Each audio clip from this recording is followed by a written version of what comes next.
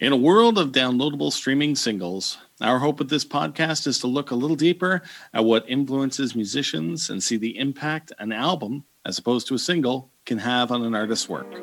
Welcome to The Sound Effect. Waddy on the track.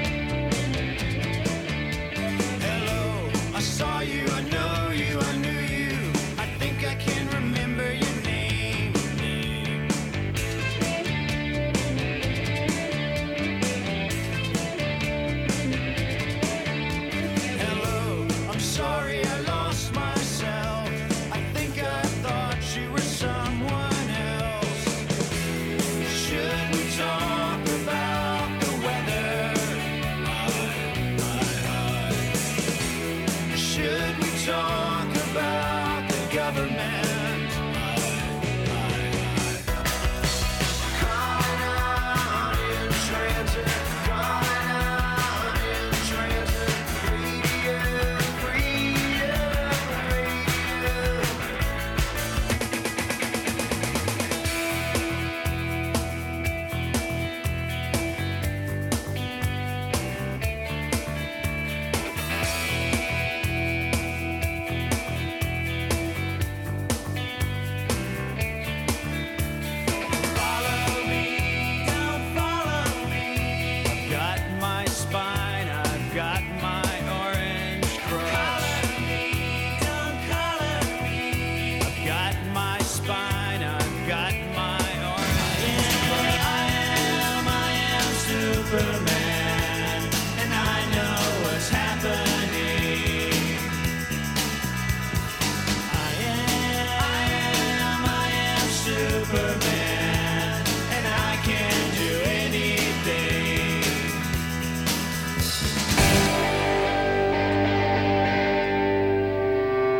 the end of the world as we know it, and I feel fine. It's the end of the world as we know it. It's the end of the world as we know it. It's the end of the world as we know it, and I feel fine. It's the end of the world as we know it. It's the end of the world as we know it. It's the end of the world as we know it. This is an exciting week for us, Dave. Our first international artist joins us to discuss a record. And the record they're picking is sort of probably, I would say, one of our biggest selling albums that we've looked at. And a huge record in 1991, and it is R.E.M's Out of Time. Yeah, I'd say you know, like I'd say Beck was a big artist we've listened to or we've talked about here, but the album Sea Change was not one of his bigger albums. Yeah, R.E.M. Right. Out of Time, like that was a monster album for them. Oh, no. No pun, not monster, their not album. no pun intended. Ha ha ha. That was at their time, like that was when they graduated from college radio indie band, Indie Darlings. I think that was their second. It was their second album that they had signed with Warner Major, I believe. Yes, and, you're right. So this was the album where they crossed over, and this is where they got their big notoriety. And Losing My Religion, obviously, was the big killer song on the album. Oh, wow. Yeah, like completely being oversaturated radio, right? It Still does. It was big. Yeah, 7 Grammy nominations in 92. They won 3 of them. Best music video for that utterly over-the-top cinematography of the Losing My Religion video. It it's was best video. it. No, yeah, getting in it. It was a lot. Yeah, the And- symbolism. I remember English teachers in 1992 must have been having a field day with it. There's and then you have best alternative album, but also best pop performance, right? So Right. they were huge, and that was I think that was the famous Grammys where he kept taking off his shirts because he had a different T-shirt on for every Yeah. that had a different message on it, right? Yeah. So just to kind of review, like R.E.M. famously forms Athens, Georgia, like 1980. Bill Berry, Mike Mills, Peter Buck, Michael Stipe formed the band. They released 15 albums between their debut album Murmur in 1983 and their collapse into now their final album in 2011. Like we said, kind of critically acclaimed, but also popularity. Like they were a popular band.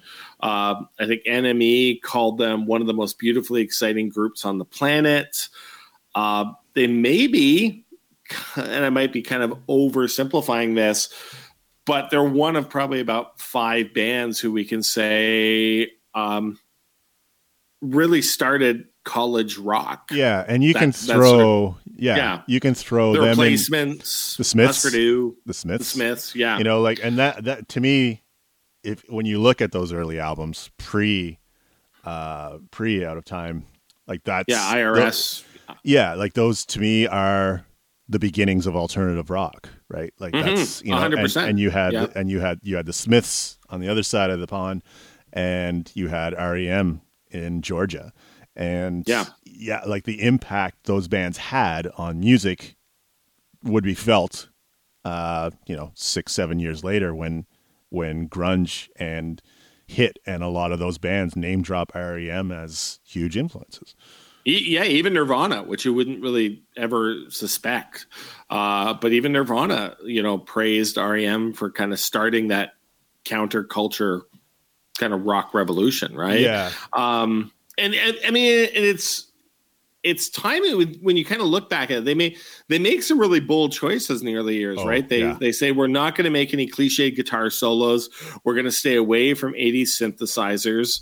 And then you have that kind of joining with college radio getting financial boosts and campuses expanding their college radio format. So this it's like a perfect storm of listener and artist being able to create this sound, right, that becomes quite popular. And like you said, influences that next generation of the next 6 to 10 years. But I'm going to argue we still hear a lot of R.E.M. today. Yeah. Right. I mean, as a Decemberist fan, the last 8-9 years of the Decemberists has been solidly grounded in a lot of a lot of sort of Peter Buck style guitar. And that's where I keep coming back to with this. So this album produced by Scott Litt, who would go on to produce Nirvana, Unplugged in New York, I think some of In Utero, Liz Phair, Julian Hatfield. So he's got his pop hat kind of grounded here on their 7th record. Follow up to Green, which I still think is a really good record. Yep. But you think about the timing of this record. This is 1991, and you've got an album that really is bold in the same way as they said, we're not going to use synths in the 1980s.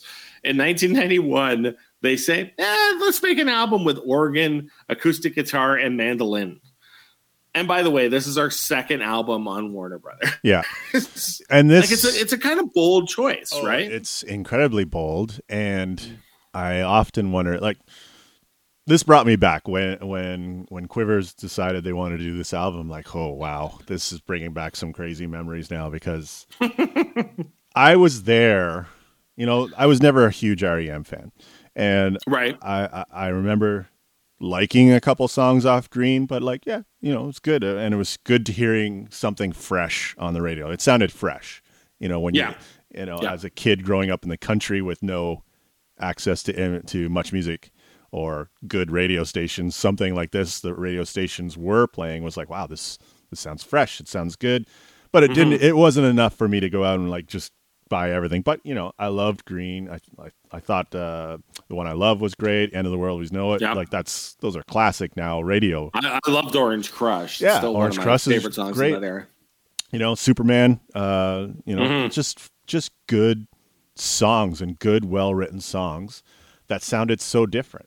And Agreed. but it wasn't something I was there with them. I'm like, yeah, whatever. And then this comes out, and this is where I'm. It finally hit me. I was like, God, how do I not insult our guests by saying I hated this album so much? You know what I mean? I know what you mean. It's tough, but and I remember at the time they lost.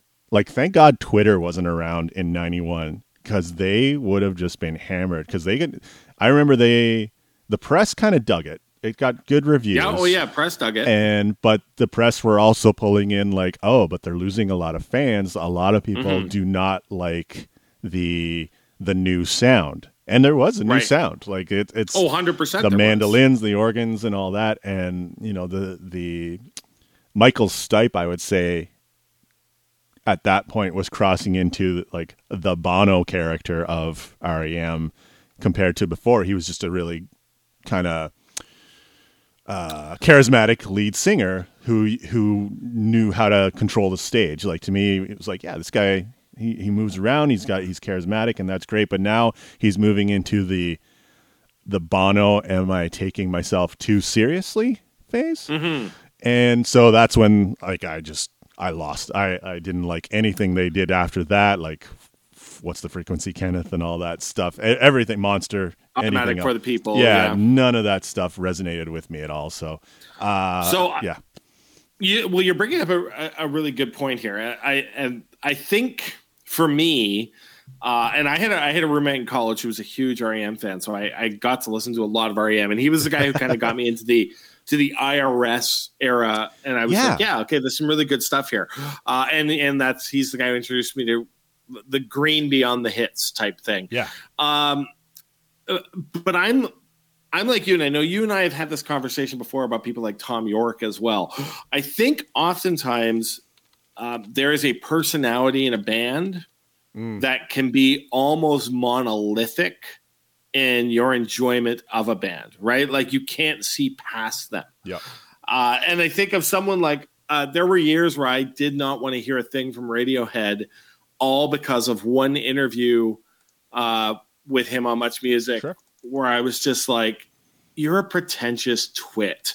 And it really just rubbed me the wrong way, and I just couldn't let go of it for the longest time. I was there. I was like that with Pearl Jam too. Like exactly, early review, like articles about them in Rolling Stone and stuff like that. And I'm like, well, if you don't want to be a rock star, get your face off Rolling Stone. Like, it was that sort of thing. And yeah, it rubs you the wrong way. And it seems so kind of childish right now. I'm so angry at this band because of something they said, which was probably not even what they said. Back then it was hard to fact check articles and stuff like that. Right. Sure. Absolutely. Yeah. And that was for me, I think, a thing with me. I would hear these things from my roommate who was an R.E.M. fan, and I would be like, man, you had me there. But then you said that, I think one of his quotes he used to say to me was, he says that Sugar had a bigger influence on him than the Beatles. And I was like, well, that's a lie. Yeah. I mean, come on. No, you're lying. You're just saying that for effect. Yeah, he would make these comments that would just kind of frustrate me. So I wasn't oftentimes not able to see past Michael Stipe. Exactly. That's it. But when I listen to this record, and I'm thankful for the Quivers for choosing this record, because I hadn't listened to it in a long time. And again, I think I tossed it aside because I'm not a huge fan of sort of. It's weird. Like the three hits on the album. You start off with Radio Song, which I absolutely think is a terrible song. I just don't like it at all. Okay, sorry. No, go ahead. One second here. Radio Song features the rapping of KRS-One. That's right. Who is a stellar rapper, and I don't know whether he was just bored that day or couldn't really figure out what they wanted him to do. But yeah, it is a god awful song, and I felt like it's for rap people that don't know, or for people who don't know rap, who think it's like, oh, it's a rap song with R.E.M. Yeah. And It was and on my second point is like, people laugh at Roll the Bones and no one says shit about radio song. That's all I'm going to say about that.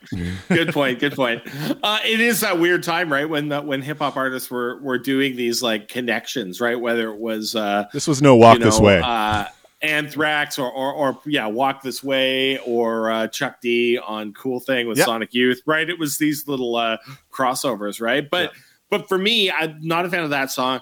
Losing My Religion, it just is one of those things where it's so overplayed. I can't listen to it now. I just so I go over it.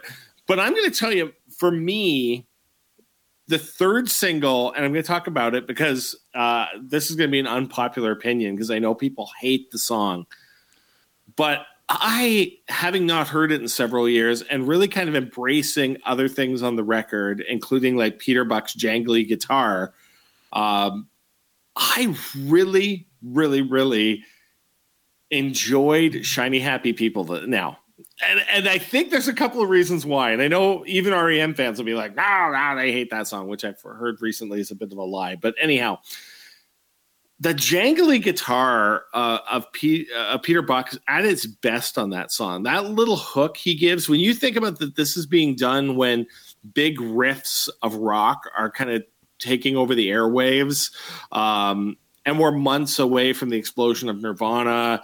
He puts that record out, and that little jangly guitar that in Canada we heard on influencing bands like the Skydiggers and the Grapes of Wrath, and in America like Cracker and Sunvolt and people like that. It's so good on that song. And I'm maybe go as far as to say like the most, I hate using this word, but I can't think of another one off the top of my head. Sort of the iconic backing vocals of that track. Oh, sure. Are so fun to listen to now when you have, Kate Pearson. Why am I forgetting her name? Kate Pearson, right, from the B-52s in the background. And I've always liked Mike Mills as a background singer as well. And his bass line on that song's great. So I kept finding myself repeating that song, which was strange because I wasn't expecting to repeat that song over and over and over again. But I was like, man, this is a damn well-crafted song. And I was able to kind of see past Michael Stipe because it wasn't about some big magical message. It was just about enjoying a pop song. So I really took to the songs I don't like on the album, Radio Song, Endgame, Belong, they seem to be too much Stipe for me. Right. Whereas the songs I really enjoyed, Texarkana, Half a World Away, Near Wild Heaven, and again, listening to Shiny Happy People, seem to be less Michael. So maybe I just like my R.E.M. Like you mentioned Superman earlier. I mean, he just even sings the lead on that, right? So it's like, is it the song? Again, I think it argues that maybe it's Michael Stipe I don't like and not so much R.E.M. I don't like.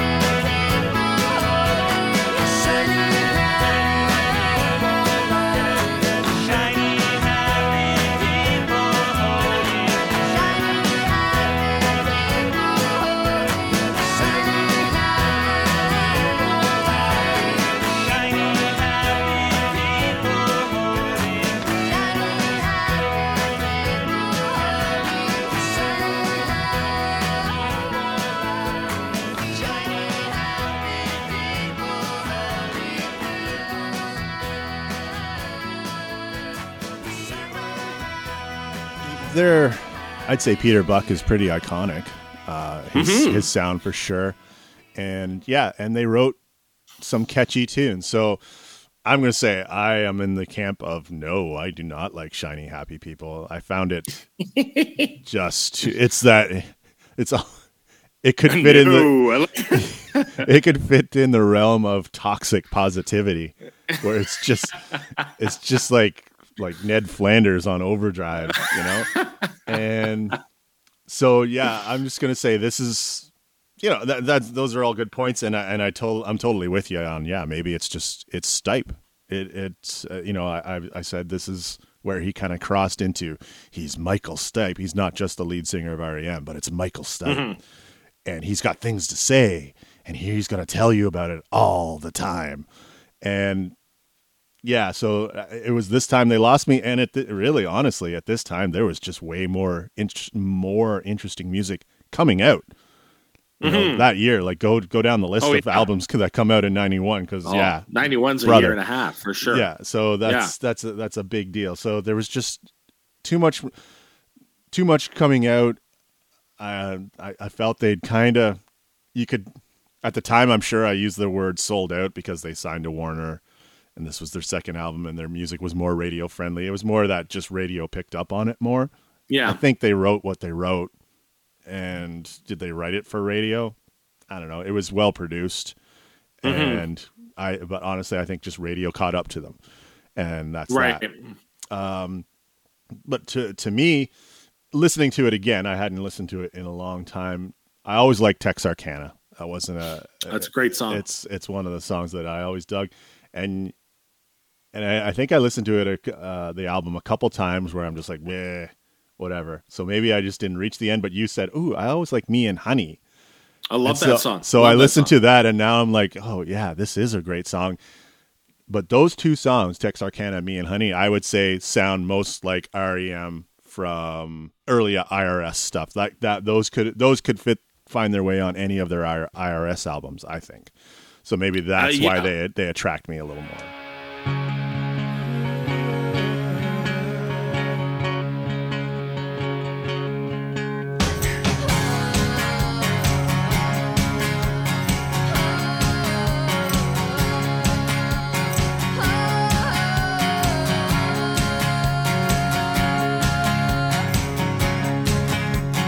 Sat there looking ugly at me. Knew what you were saying to me. Baby's got some new rules, baby said she's had it with me. It seems a shame to waste your time on me. It seems a lot to waste your time for me.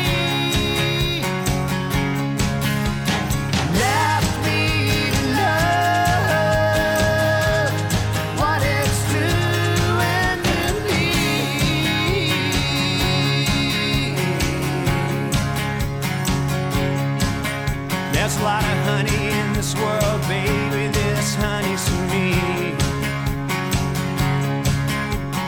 Got to do what you do it with me. It seems a shame to waste your time for me. Left me to love what it's doing to me.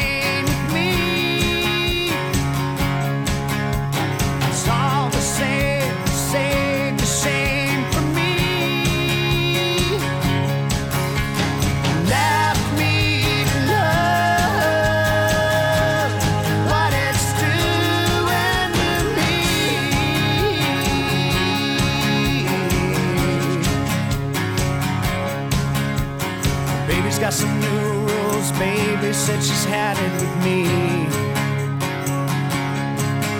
There's a fly in the honey, baby's got a baby with me. That's a part of me. Left me to love what is doing to me.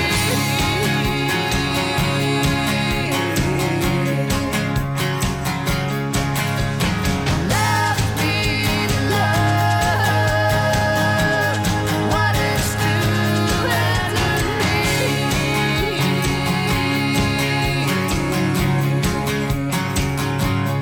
What about me? What about me?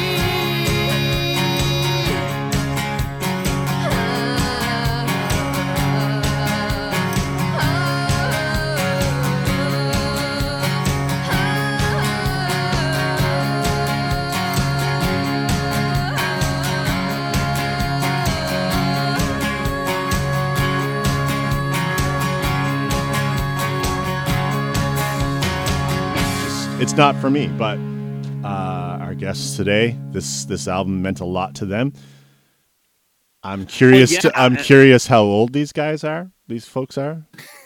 You know, because dude, I was around when this album came out. Like, I'm old.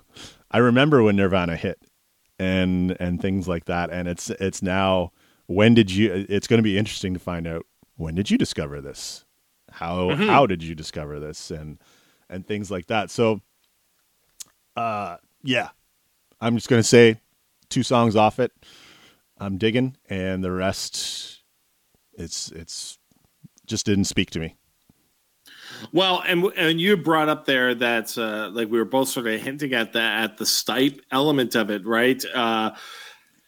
And listening to, and that I'm sure we'll get into this in the interview, so we might end up leaving a lot of this on the cutting room floor, Dave. But there's a lot of what I hear on this record by Quivers is not stipe, but I hear more of the other elements of R.E.M., the bass lines, the jangly Rickenbacker guitar. I hear that more than I hear Michael Stipe in Quivers. So that'll be kind of interesting conversation. And I also think it's going to be something we've talked about before in the past with Church of Trees, and we also discussed it a little bit with Status Non-Status, is where you're at emotionally with a record. Yeah. Like what you're going through when a record comes out. And I know that holds a particularly interesting place here for our guest today as well. And this is why I really don't want to insult anyone. Right. No, you know, and we come from a time where it's like you park your flag. This is my music. That album is terrible. I know better. Well, and that's obviously something we've said from the start, right? What happens when we come across an album we don't like? I mean, you had that a little bit with Sea Change, but you were able to kind of get past some of it. I'm not always the biggest fan of some of the stuff that we listen to, but if we can find that, I kind of connect with it. But again, this show is not about us; it is about the record, right? Yeah. So what does our guests have to say about the record? Yeah. This opening spiel is just us giving us our 2 cents for whatever is that worth, you know. So maybe it's time to introduce our guests. Absolutely. Oh, I just will also say one other thing. It was around this time too that Mike Mills decided he wanted to start dressing like Graham Parsons with the big diamond studded colorful clothing and stuff like that, and I'm just like, what are you guys doing? But he really does buy into that, right? Like, I mean, they're big 100%. They become big star fans. There was almost that Bird sentiment. Like, you almost get the feeling that, like, if this band was Peter Buck and Mike Mills's band, they would sound way more like the Birds, probably, than anyone else. Right, with that jangly guitar, that Graham Parsons sensibility. But you're right, and I think you hear that a little bit in songs like Texarkana and Near Wild Heaven. Those songs have a more kind of country-ish feel. Yeah, to it, and that's and when I, as much as I like roll my eyes at that, and I'm like, well, who's Graham Parsons? So you start Right. researching that and figuring like, oh, okay, cool. And you from there you can go to Tim Buckley and that whole early alt country type, quote unquote, lack of a better term, but that style of music that they were doing, and later Bird stuff too, right? Like it's all like Sweethearts of the Rodeo and things like that. It gets you into that as much as you're just like, oh, for God, Mike, just play your bass.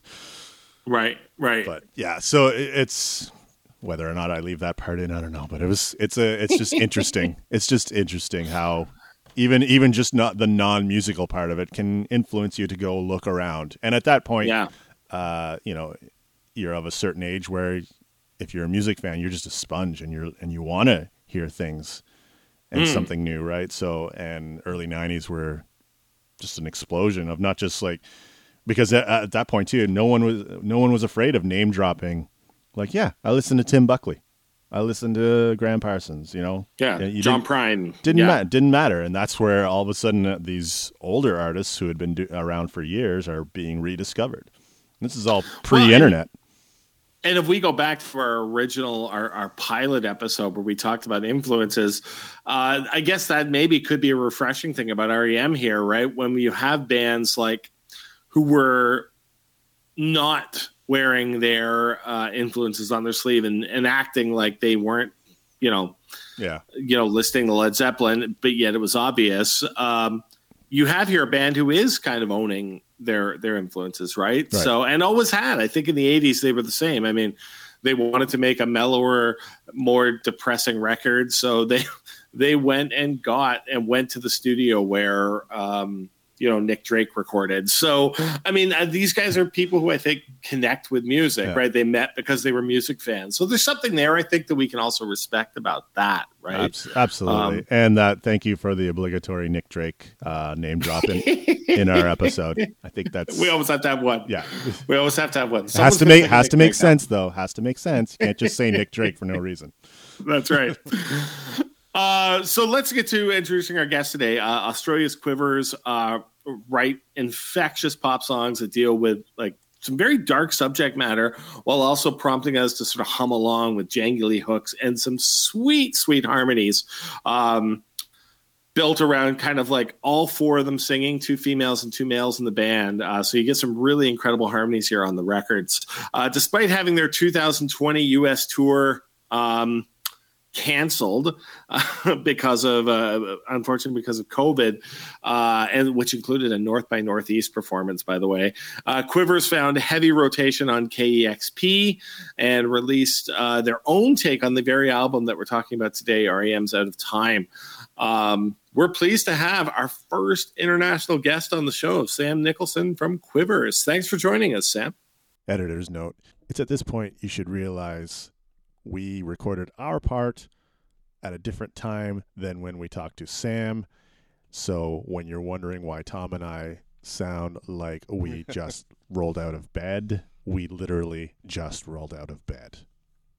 Good evening. Hey there. How you doing? And welcome to our first international artist, Sam. Yeah. This is exciting. Thank you. This is exciting. Yeah, we're excited too. So, overall, bands usually don't go in with just one influence. Who else is influencing the sound of Quivers? Who else is coming in to where are you out? Where else are you stealing ideas from or getting ideas from other musicians? Who else is influencing that sound? I don't know. Like, I guess it's probably always the bands you're playing with and the band, and your friends' songs as much as what you listen to growing up and everything. But I mean, in the band, I guess for me, like, it's so cliche, but like the Beatles was like what I was obsessed with at age 10, 11. And like every single song, because I had like a year off school where I was, just listen to the Beatles because I was getting chemo, and I was actually really happy when I found out I got cancer because I got given the Beatles box set, so every single album, and I was just I don't know if you say it like stoked. I was so happy. Also, there's so much jangly stuff that I love from the 80s and the 90s.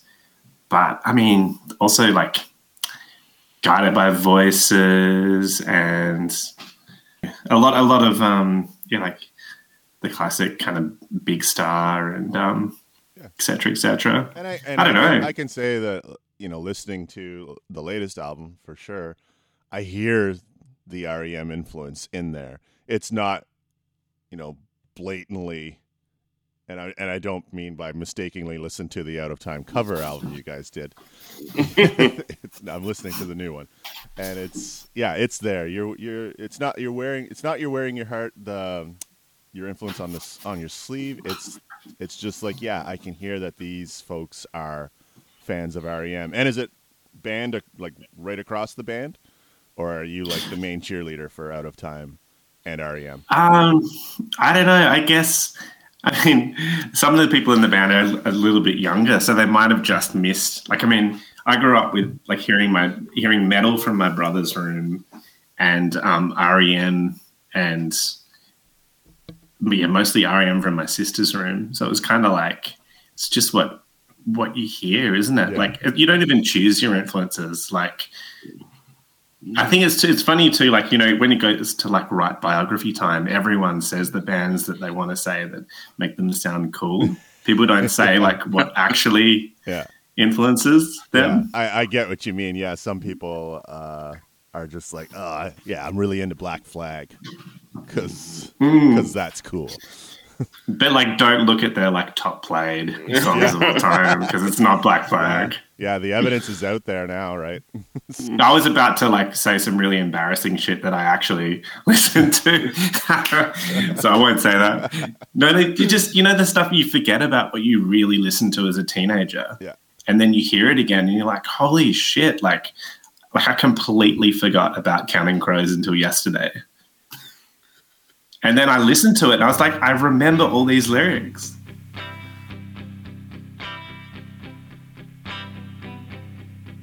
Nostalgia will kill you.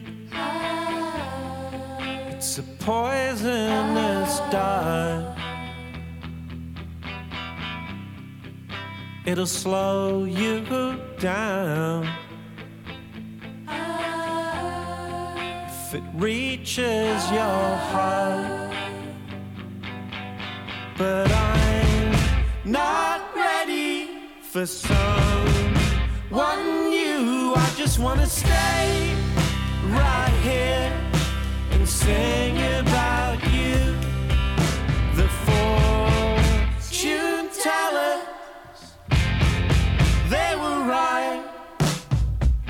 There will be a darkness darker than night.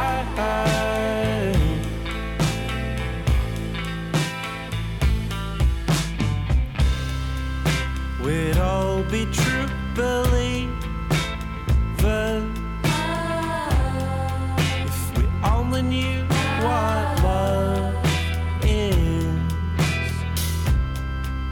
and what it isn't. How much it's gonna hurt. But I'm not ready for someone new. I just wanna stay right here and sing about you. The fortune tellers, they were right. There will be a darkness. You can't go back. Everywhere you wanna go, nostalgia will kill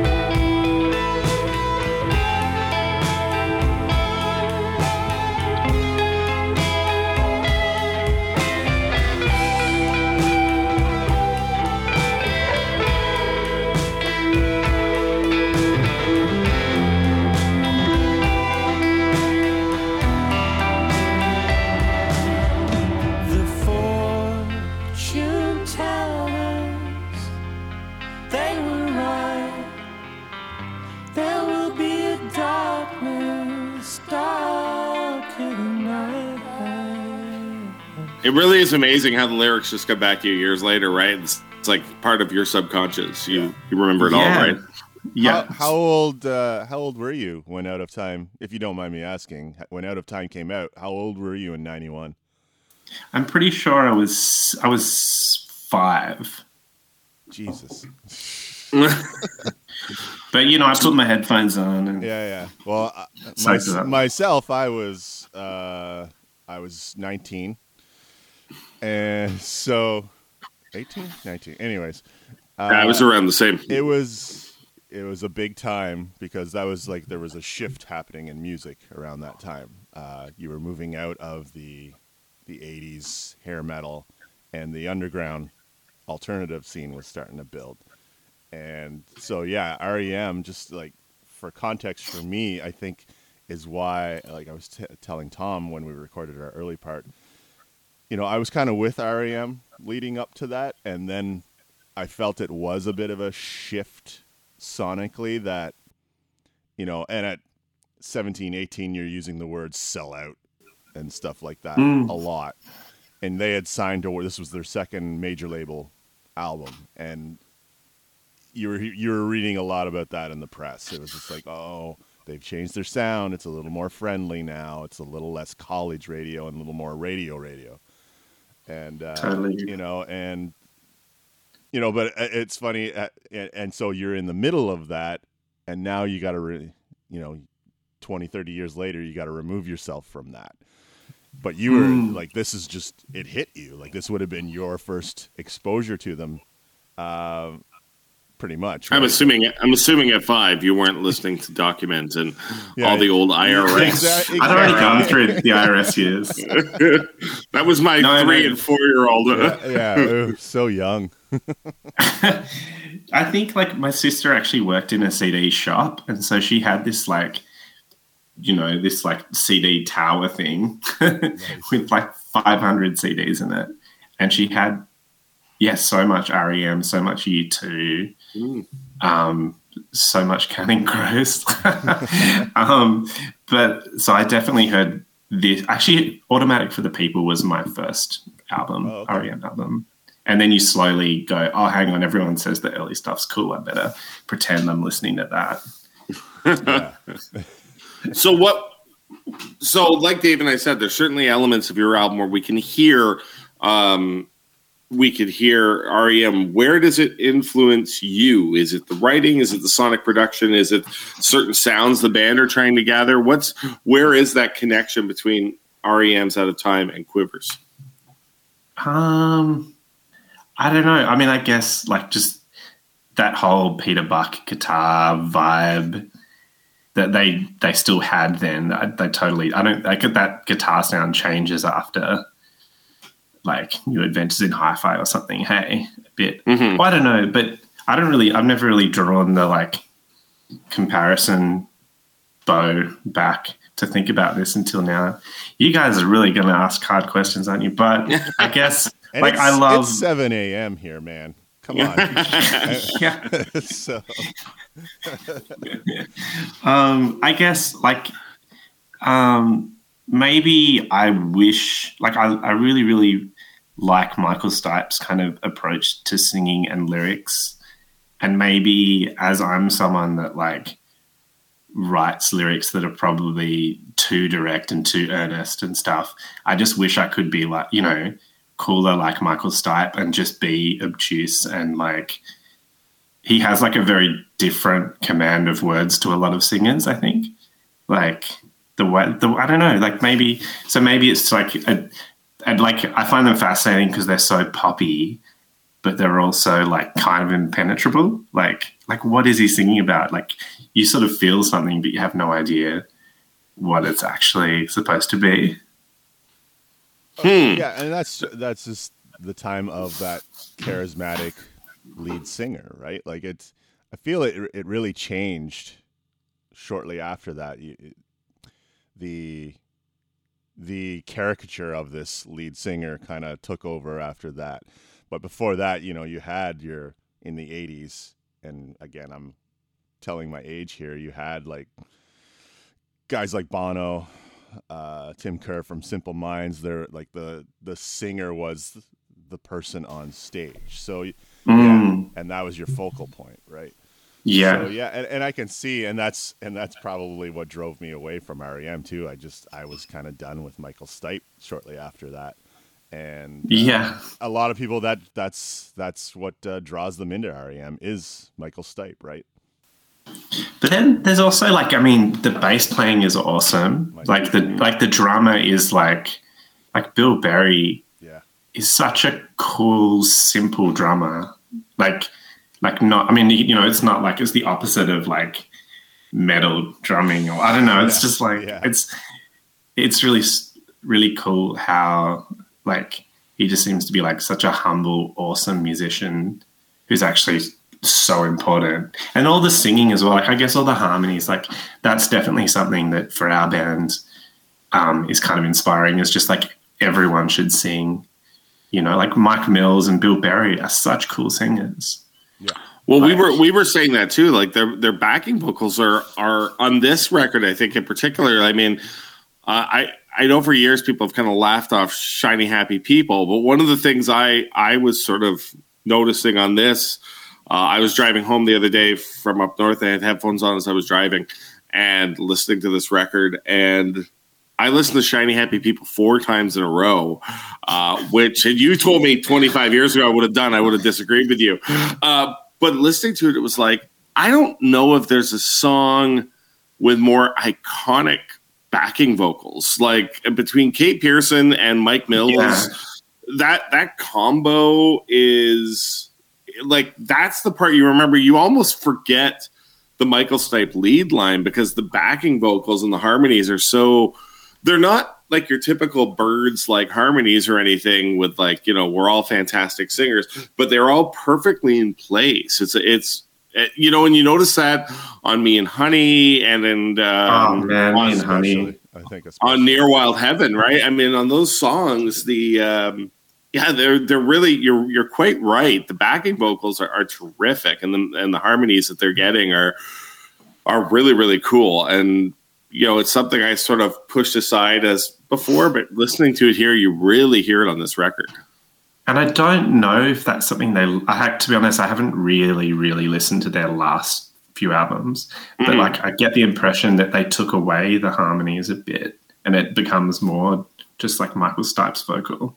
Maybe because Bill Berry left, right? Maybe. Yeah, true. Bill Berry's gone. Yeah. But yeah, oh man, and then just hearing is Katie Pearson or Kate Pearson? Yeah, Kate Pearson, yeah. Like, can you imagine a different universe where like even the 80s wasn't still so so guy dominated? Mm-hmm. That it was like, you know, all these bands of like 4 guys still was such a norm. Can you imagine like how awesome it would be if like Kate Pearson was in R.E.M. the whole time? Yeah. Well, she almost felt like a 5th member on that album, right? Like she's sprinkled out throughout the album. And by then, the B-52s, like if you were a fan, you knew them from like the late 70s and onward. But by then, they were a household name, and so this was a big deal having her on the album. Yeah, I mean they were huge, right? Like for such a weird, amazingly eccentric, for sure. pop band.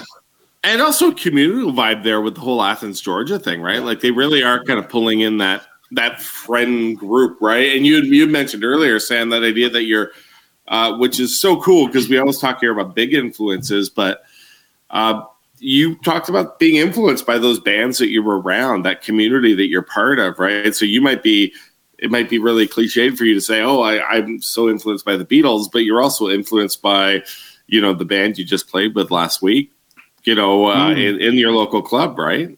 Or still influenced by the first bands you play with when you're like 18, you know? And you play your first like hometown show. It's like far out. Like there's amazing songs that you just like just arrive. Hey, you hear them, and I mean, if you wrote a truthful bio, it would be like, I'm actually influenced by all this really embarrassing stuff from when I was a teenager, and the first bands I ever, you know, like that you ever saw. Yeah.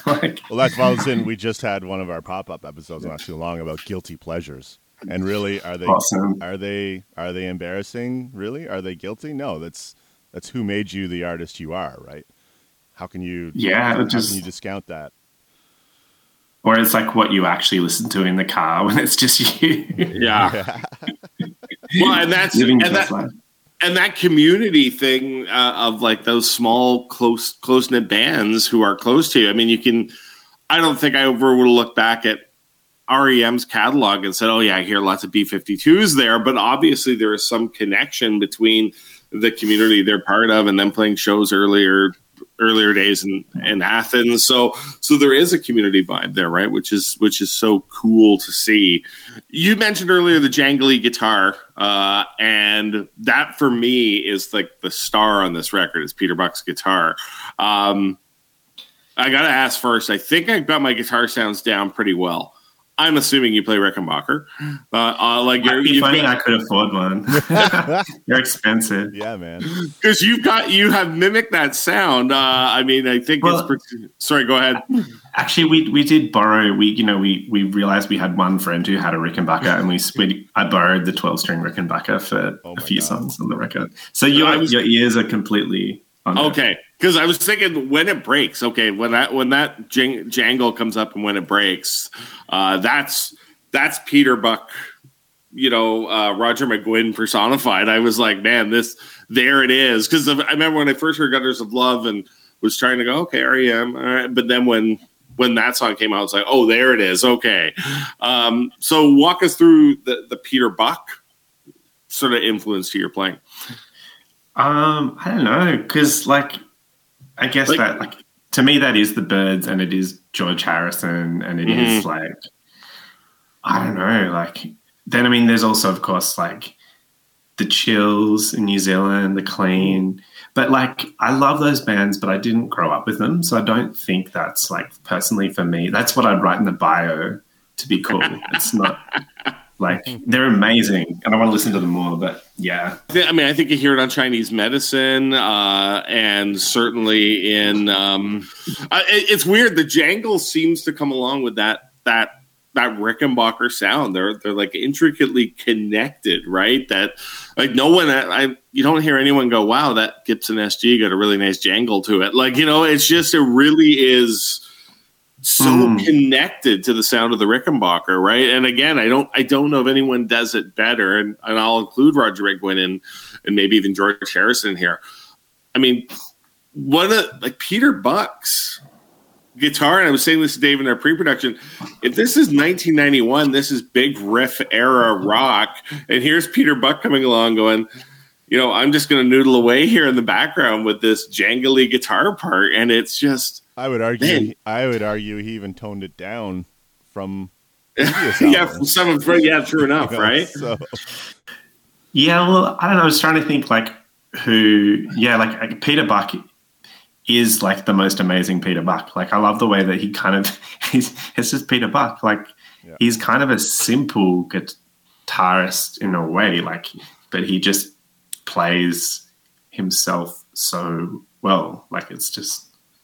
I don't know. Yeah, there's something cool about that. It's distinct, right? You know it's an R.E.M. song when it comes on the radio or whatever. And just thinking about Shiny Happy People, I don't know, I can't handle the chorus, but the verse is one of my favorite parts of the album because Peter Buck's guitar is just beautiful. Yeah, so nice. That is a lovely melody, basically, that he's got going there. It's not a riff; Yeah. it's just a nice melodic rhythm.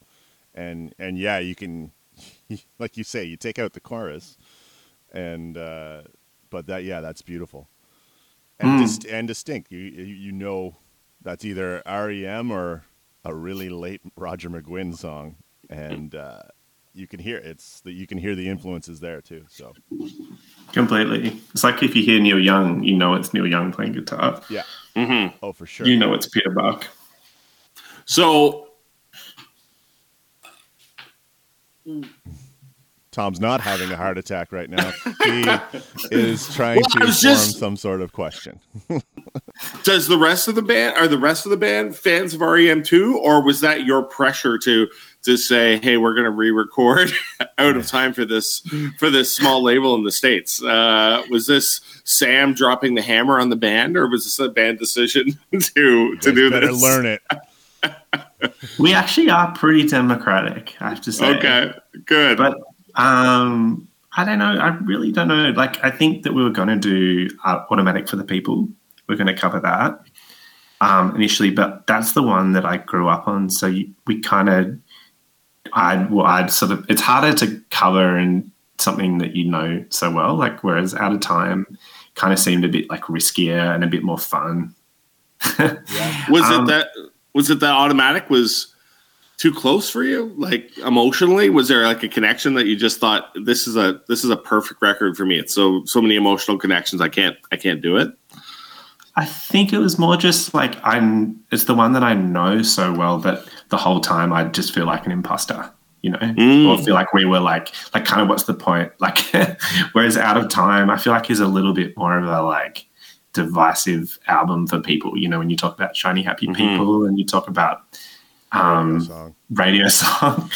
So I don't know, it just seems like a bit more of a fun challenge, and then also like a cool opportunity for Bella and Holly especially to sing a heap, you know, and Mike a bit too, but like it was kind of the draw to Out of Time was probably that to get Bella in particular singing a couple of the Mike Mills songs. Yeah. Mm-hmm. So she takes the lead on our cover of Texarkana and New Wild Heaven. Yeah, I don't know. Like, I'm just trying to think, like, when we talked to Turntable Kitchen, who we covered this R.E.M. album for, they were kind of like, you can choose anything you want, but, like, kind of please choose something that people know. So I think we just narrowed it down to R.E.M.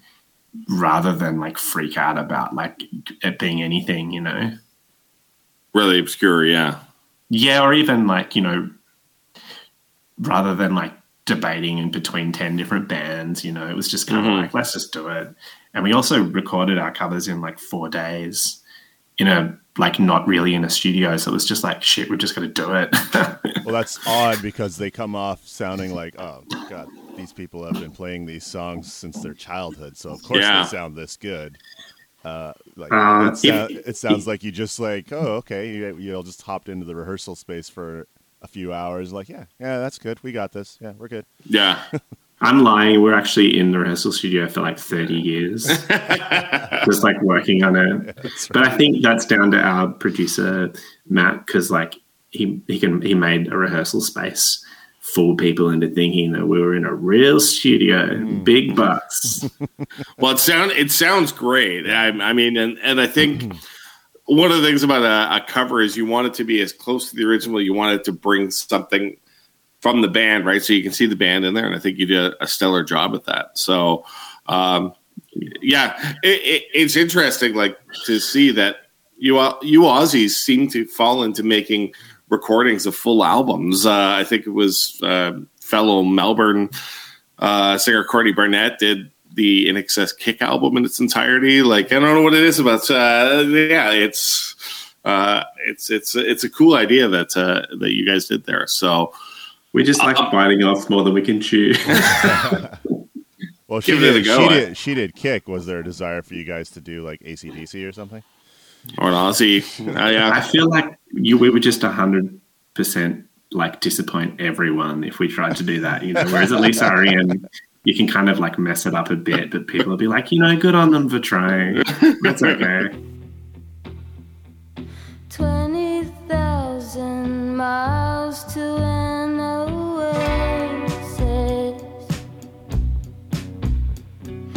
20,000 years will I burn?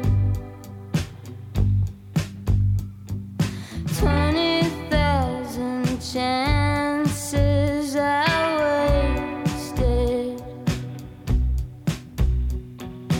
waiting for the moment to turn. I would give my life to find it. I would give it all.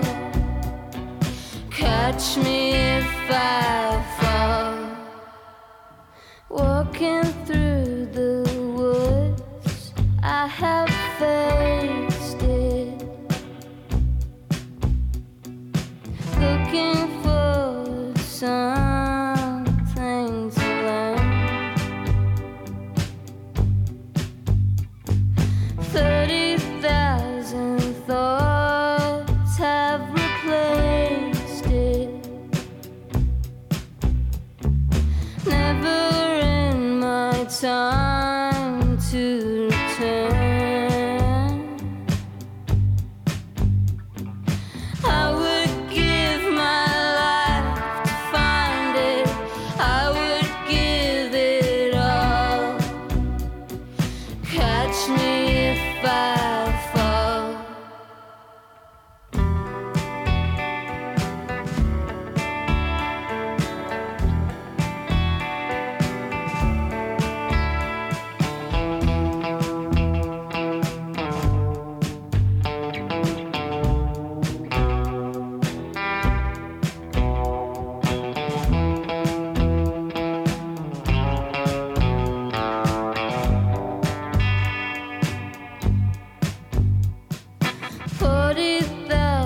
Stars in the evening.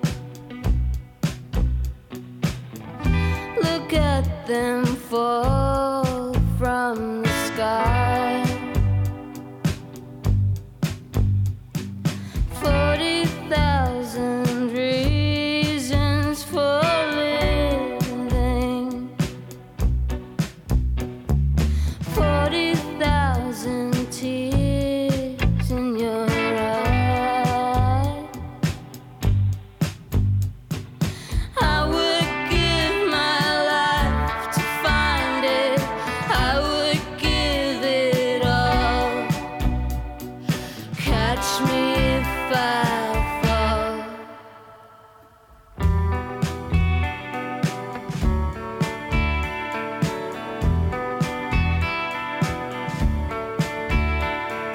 Catch me if I fall.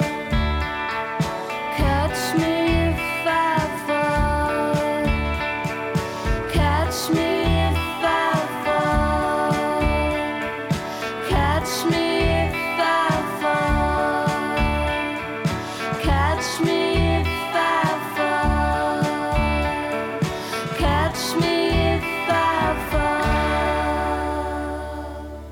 fall. You mentioned earlier you had cancer early on, and this was your big moment listening to R.E.M. You just had time to listen to the Beatles and R.E.M. Like, first off, what other bands kind of fell in there? And Well, like, was it and I'm guessing sorry, how old were you when you had this? I was 10, 11. Like, wholly traumatic going through chemo at 10, but still like, all right, I got the Beatles albums to go to here. I'm good, so Yeah. did you find that music, it's almost cliche, but did music give you strength through that? I'm sure it did. Because, like, I think the thing too, being a bit younger, is like I didn't really contemplate mortality in the way that people, you would if you got cancer a bit later. So I was just like so happy that I was like, I've got every Beatles album I could ever want. I've got, like, I'm allowed to eat whatever I want. So I ate, like, just chocolate croissants every day. And, like, I guess too, you do that thing of, like, you forget the bad bits and you remember the good bits. So I've definitely done that. But it probably just, and also my best friend had already had cancer. So I was kind of, like, weirdly, another reason I was excited because I got to go to cancer camp with my friend Ian. He actually has an awesome band you should check out called the Sunday League. What's the band called? The Sunday League. The Sunday League. All right. Yeah, they're awesome. Like kind of like imagine like a very Australian countrified Weezer. Okay. Now I'm in. piqued my interest for sure. So get it. Yeah, be Australian, get cancer, form a band. Got it. But yeah. So how long were you doing chemo? Not to get too personal here. No, just it's okay. curious. Like, I mean, I'm happy talking about pretty much anything. It's just still uncomfortable for me, just the concept of talking about myself. Like I'd prefer to talk, hear you. no, only because that just I hate it when people talk about themselves too much. Well, But I guess you're asking me questions. This is why we started this. It was just like, well, you don't have to talk about yourself. Talk about your favorite album. Yeah, true. And but like in this instance, your favorite album and part of your childhood kind of intertwine. Yeah. Yeah. Well, I think too, because I had like a year pretty much off school. So I just had so much time, you know, and I listened to Automatic for the People so much. Like, and so it's one of those things like everyone has where it's very vivid memories attached to like Try Not to Breathe, especially, you know, that song. Like, I can smell what my room smelled like when I got shingles and I had to put the ointment on because, you know, like I guess your immune system's kind of wrecked when you're on chemo. So got shingles and I just remember listening to that like so much. And so, yeah, that's why it's hard to go back to that album. I wouldn't want to like play those songs, but I guess it's meant a lot. Yeah, it's a melancholic album too, right? I mean, it's lots of nostalgia from Michael Stipe and the lyrics, and like a lot of death.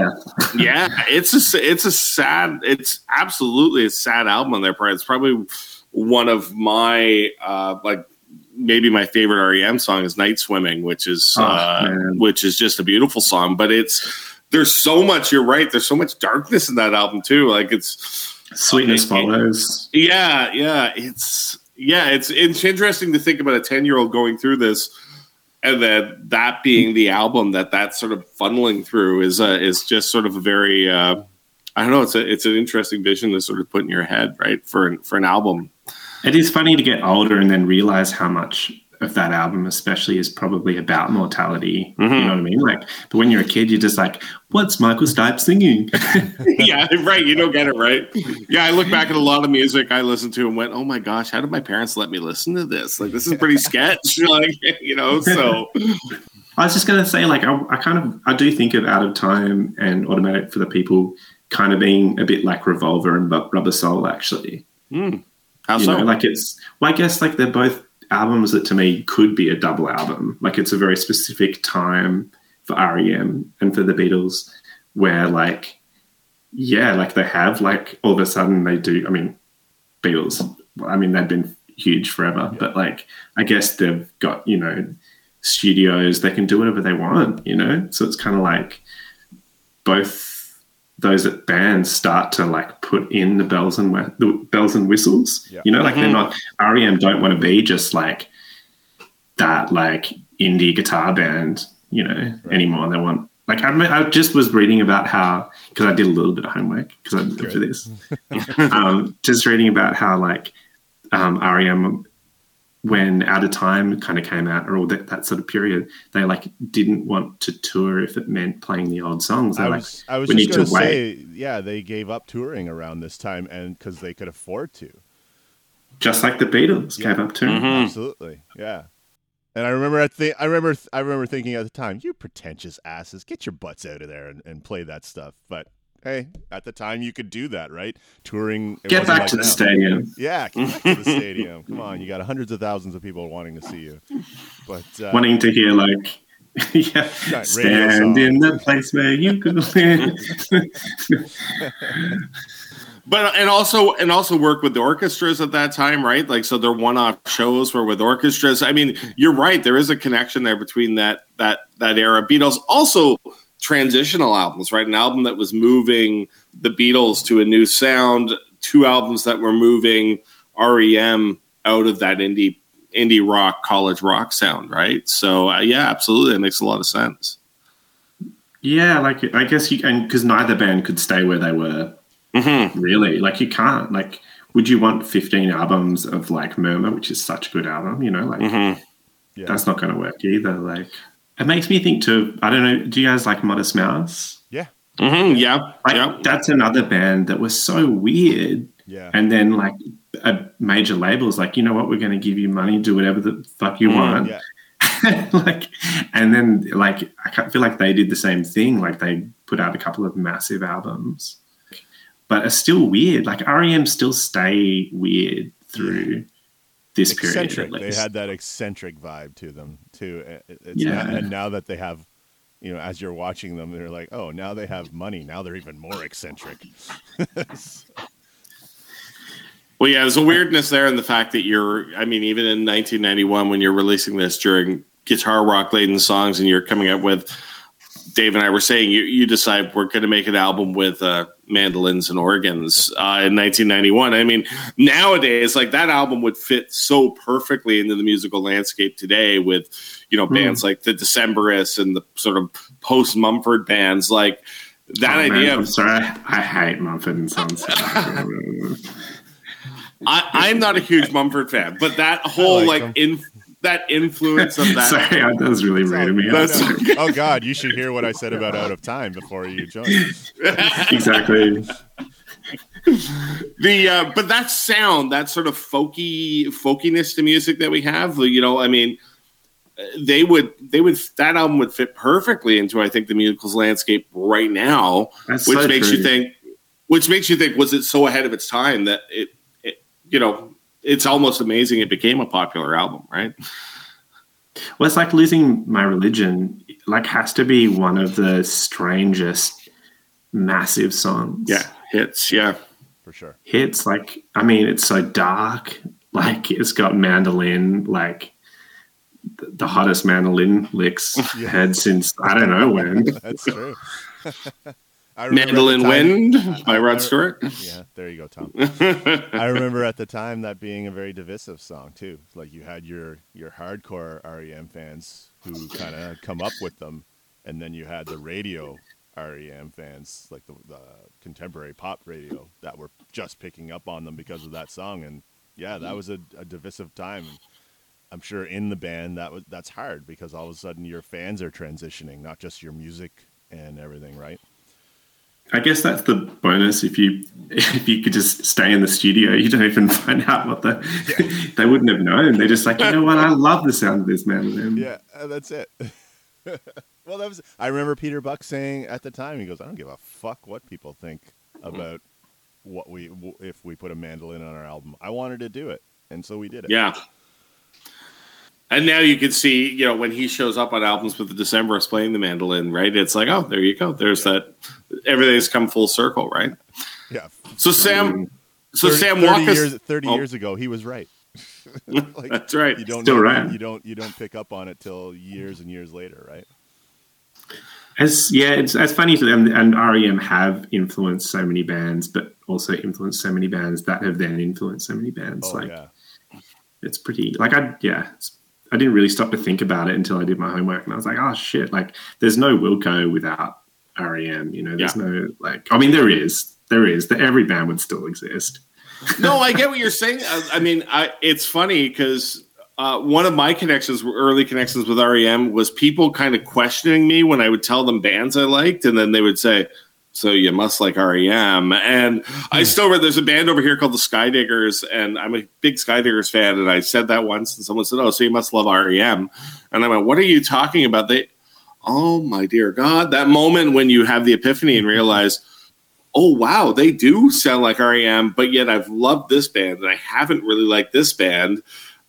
And that epiphany to me was kind of shocking. And then I hear the same thing with the Decemberists, where people say, so you must be a huge R.E.M. fan and then when I heard that their album with Peter Buck a few years ago on it, I was like, oh yeah, okay, yeah, I can hear it now, right? So it is strange when the bands that you like reference a band that you didn't really like as an influence, right? And you're holy. So I think you're right. I think they had a huge influence on that era of music. Wilco, Sunbolt, Cracker, all of that sort of almost pre-alt country-ish sound, right? That kind of comes out. Totally. I think a lot from Texarkana, right? You really hear that in Texarkana for sure. Oh, Texarkana is such a good song. I think, Texarkana, New World Heaven make me go, I kind of wish Mike Mills took the microphone a bit more. And it is kind of a little bit of that thing, like you were saying about how bands, especially used to be, or probably still are, too often that focal point thing happens on someone. And actually, how good would it be if Bill Berry took the lead? How good would it be if Mike was given the microphone again. Like, I don't know, share it around, Michael Stipe.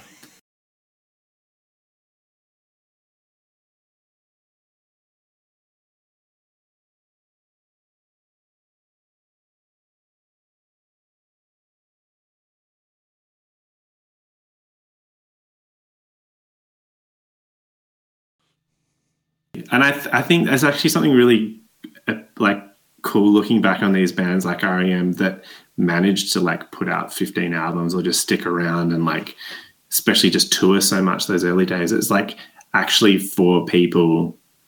It's just like that strange combination between four people. Hey, like just sticking at it. Whereas like it's harder for bands to do that now because like I don't know that it'd be hard to like get into the studio 15 times because like if you're not people, it's just trickier to sell that many records, you know, like It's a and continuously sell records, right? Yeah, for sure. And it's a different vibe these days than it was back then. Like you could the labels expect more from you faster.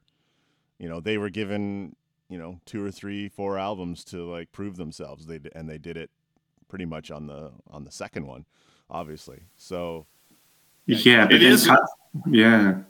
It is funny hearing that IRS were disappointed with Murmur for only selling 80,000 copies. I'm like, what? An indie label selling 80,000 copies and you guys were disappointed? That one shocked me when I read it. I was...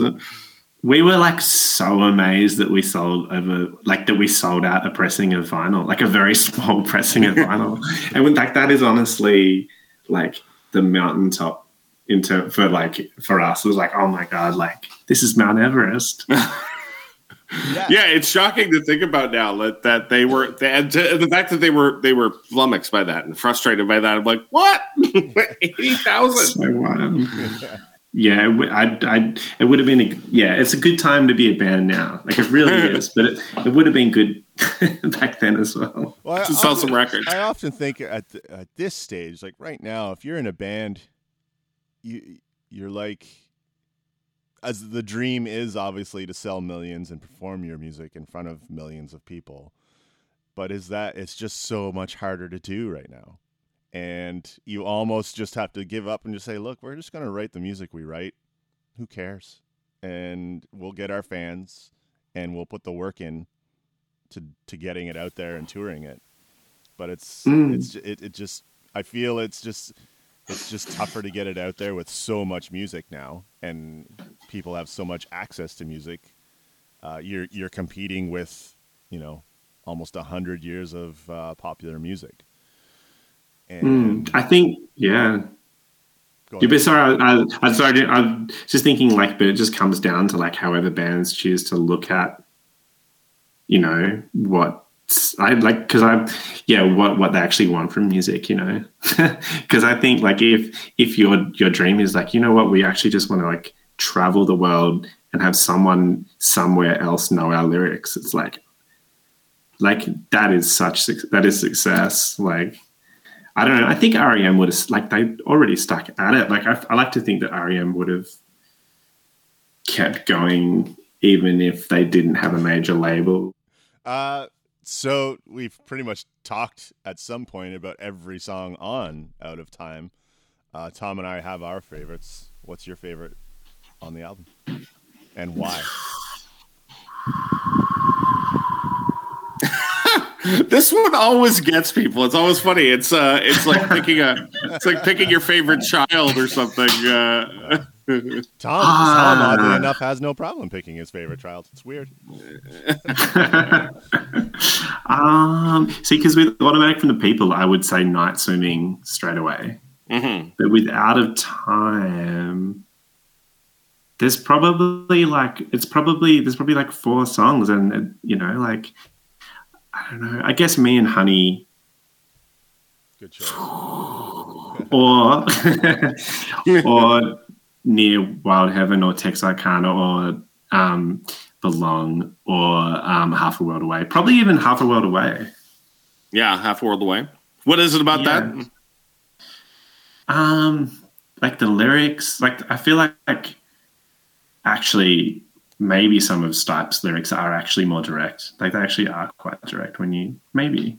And that one, I feel like it's just such a feeling. The production, I kind of don't really like. I don't know. It's funny, but like I've just the song and the sound and the feeling. It's probably that Half a World Away.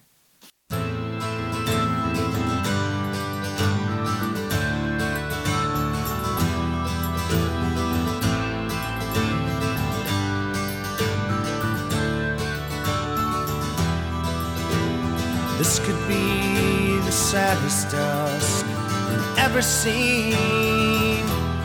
Turn to a miracle. High alive. My mind is racing, as it always will. My hands tired, my heart aches. I'm half a world away. Here, my head sworn to go it alone and hold it alone, hold along and hold it, go it alone, hold it alone, ho ho ho, ho lonely, deep sit hollow, half a world away. My shoes are gone, my life spent.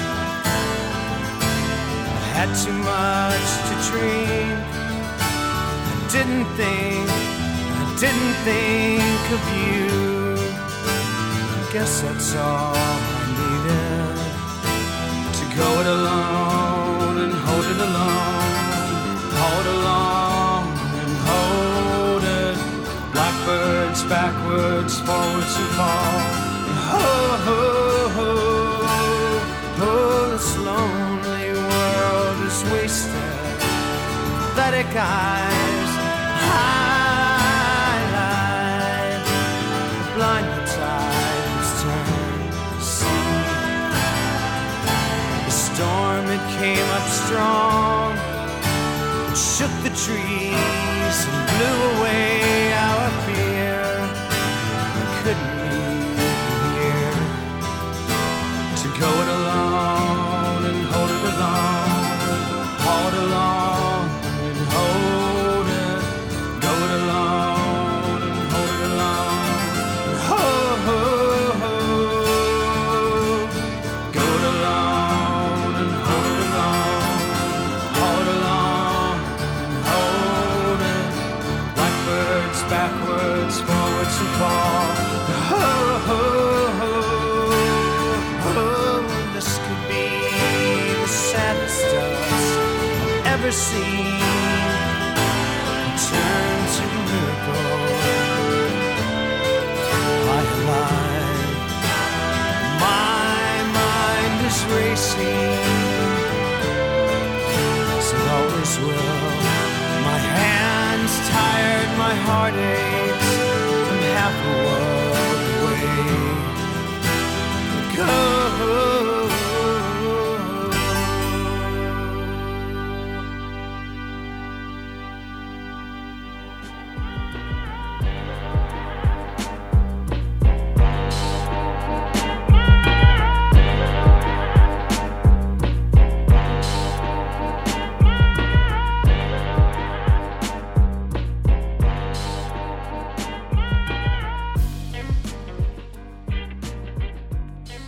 Thanks to Waddy for letting us use his song In My Heart as our theme song. Thanks to Sam Nicholson of Quivers for joining us this week.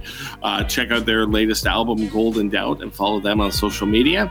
And most importantly, thank you for listening to The Sound Effect. If you enjoyed today's show, please share it on social media, and please let us know. We'd love to hear what you guys think of the show. And please share it with one person out there.